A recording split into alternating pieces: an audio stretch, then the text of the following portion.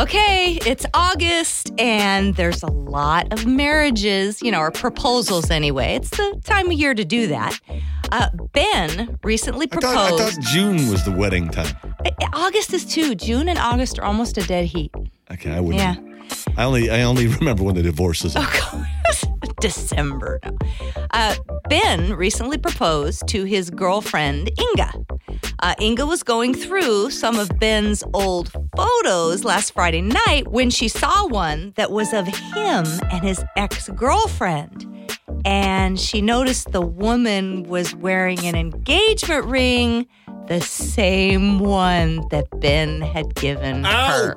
Have you ever known anybody that did that? I had a friend out in West Richland that did that, and I don't even know if his fiance ever figured it out. You know what I'm wondering right now? Yeah. Is there anybody named Inga in the Tri-Cities? I don't know. I want to meet them. I know a cat named Inga and Ilka. Anyway, Inga didn't take it well. She completely flipped out. She grabbed a metal piece off their bed frame, threw it at his face, and chased him around their place with a baseball bat.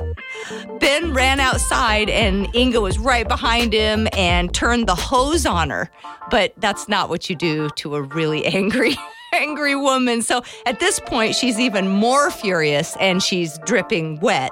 Ben finally managed to scramble up their next-door neighbor's tree, and then Inga took the hose and put it on him. The neighbor finally called the cop. They came, and they arrested Inga for battery. Now, there's no word if their engagement is still on, or if Ben is going to use this opportunity to try that ring with lucky woman number 3.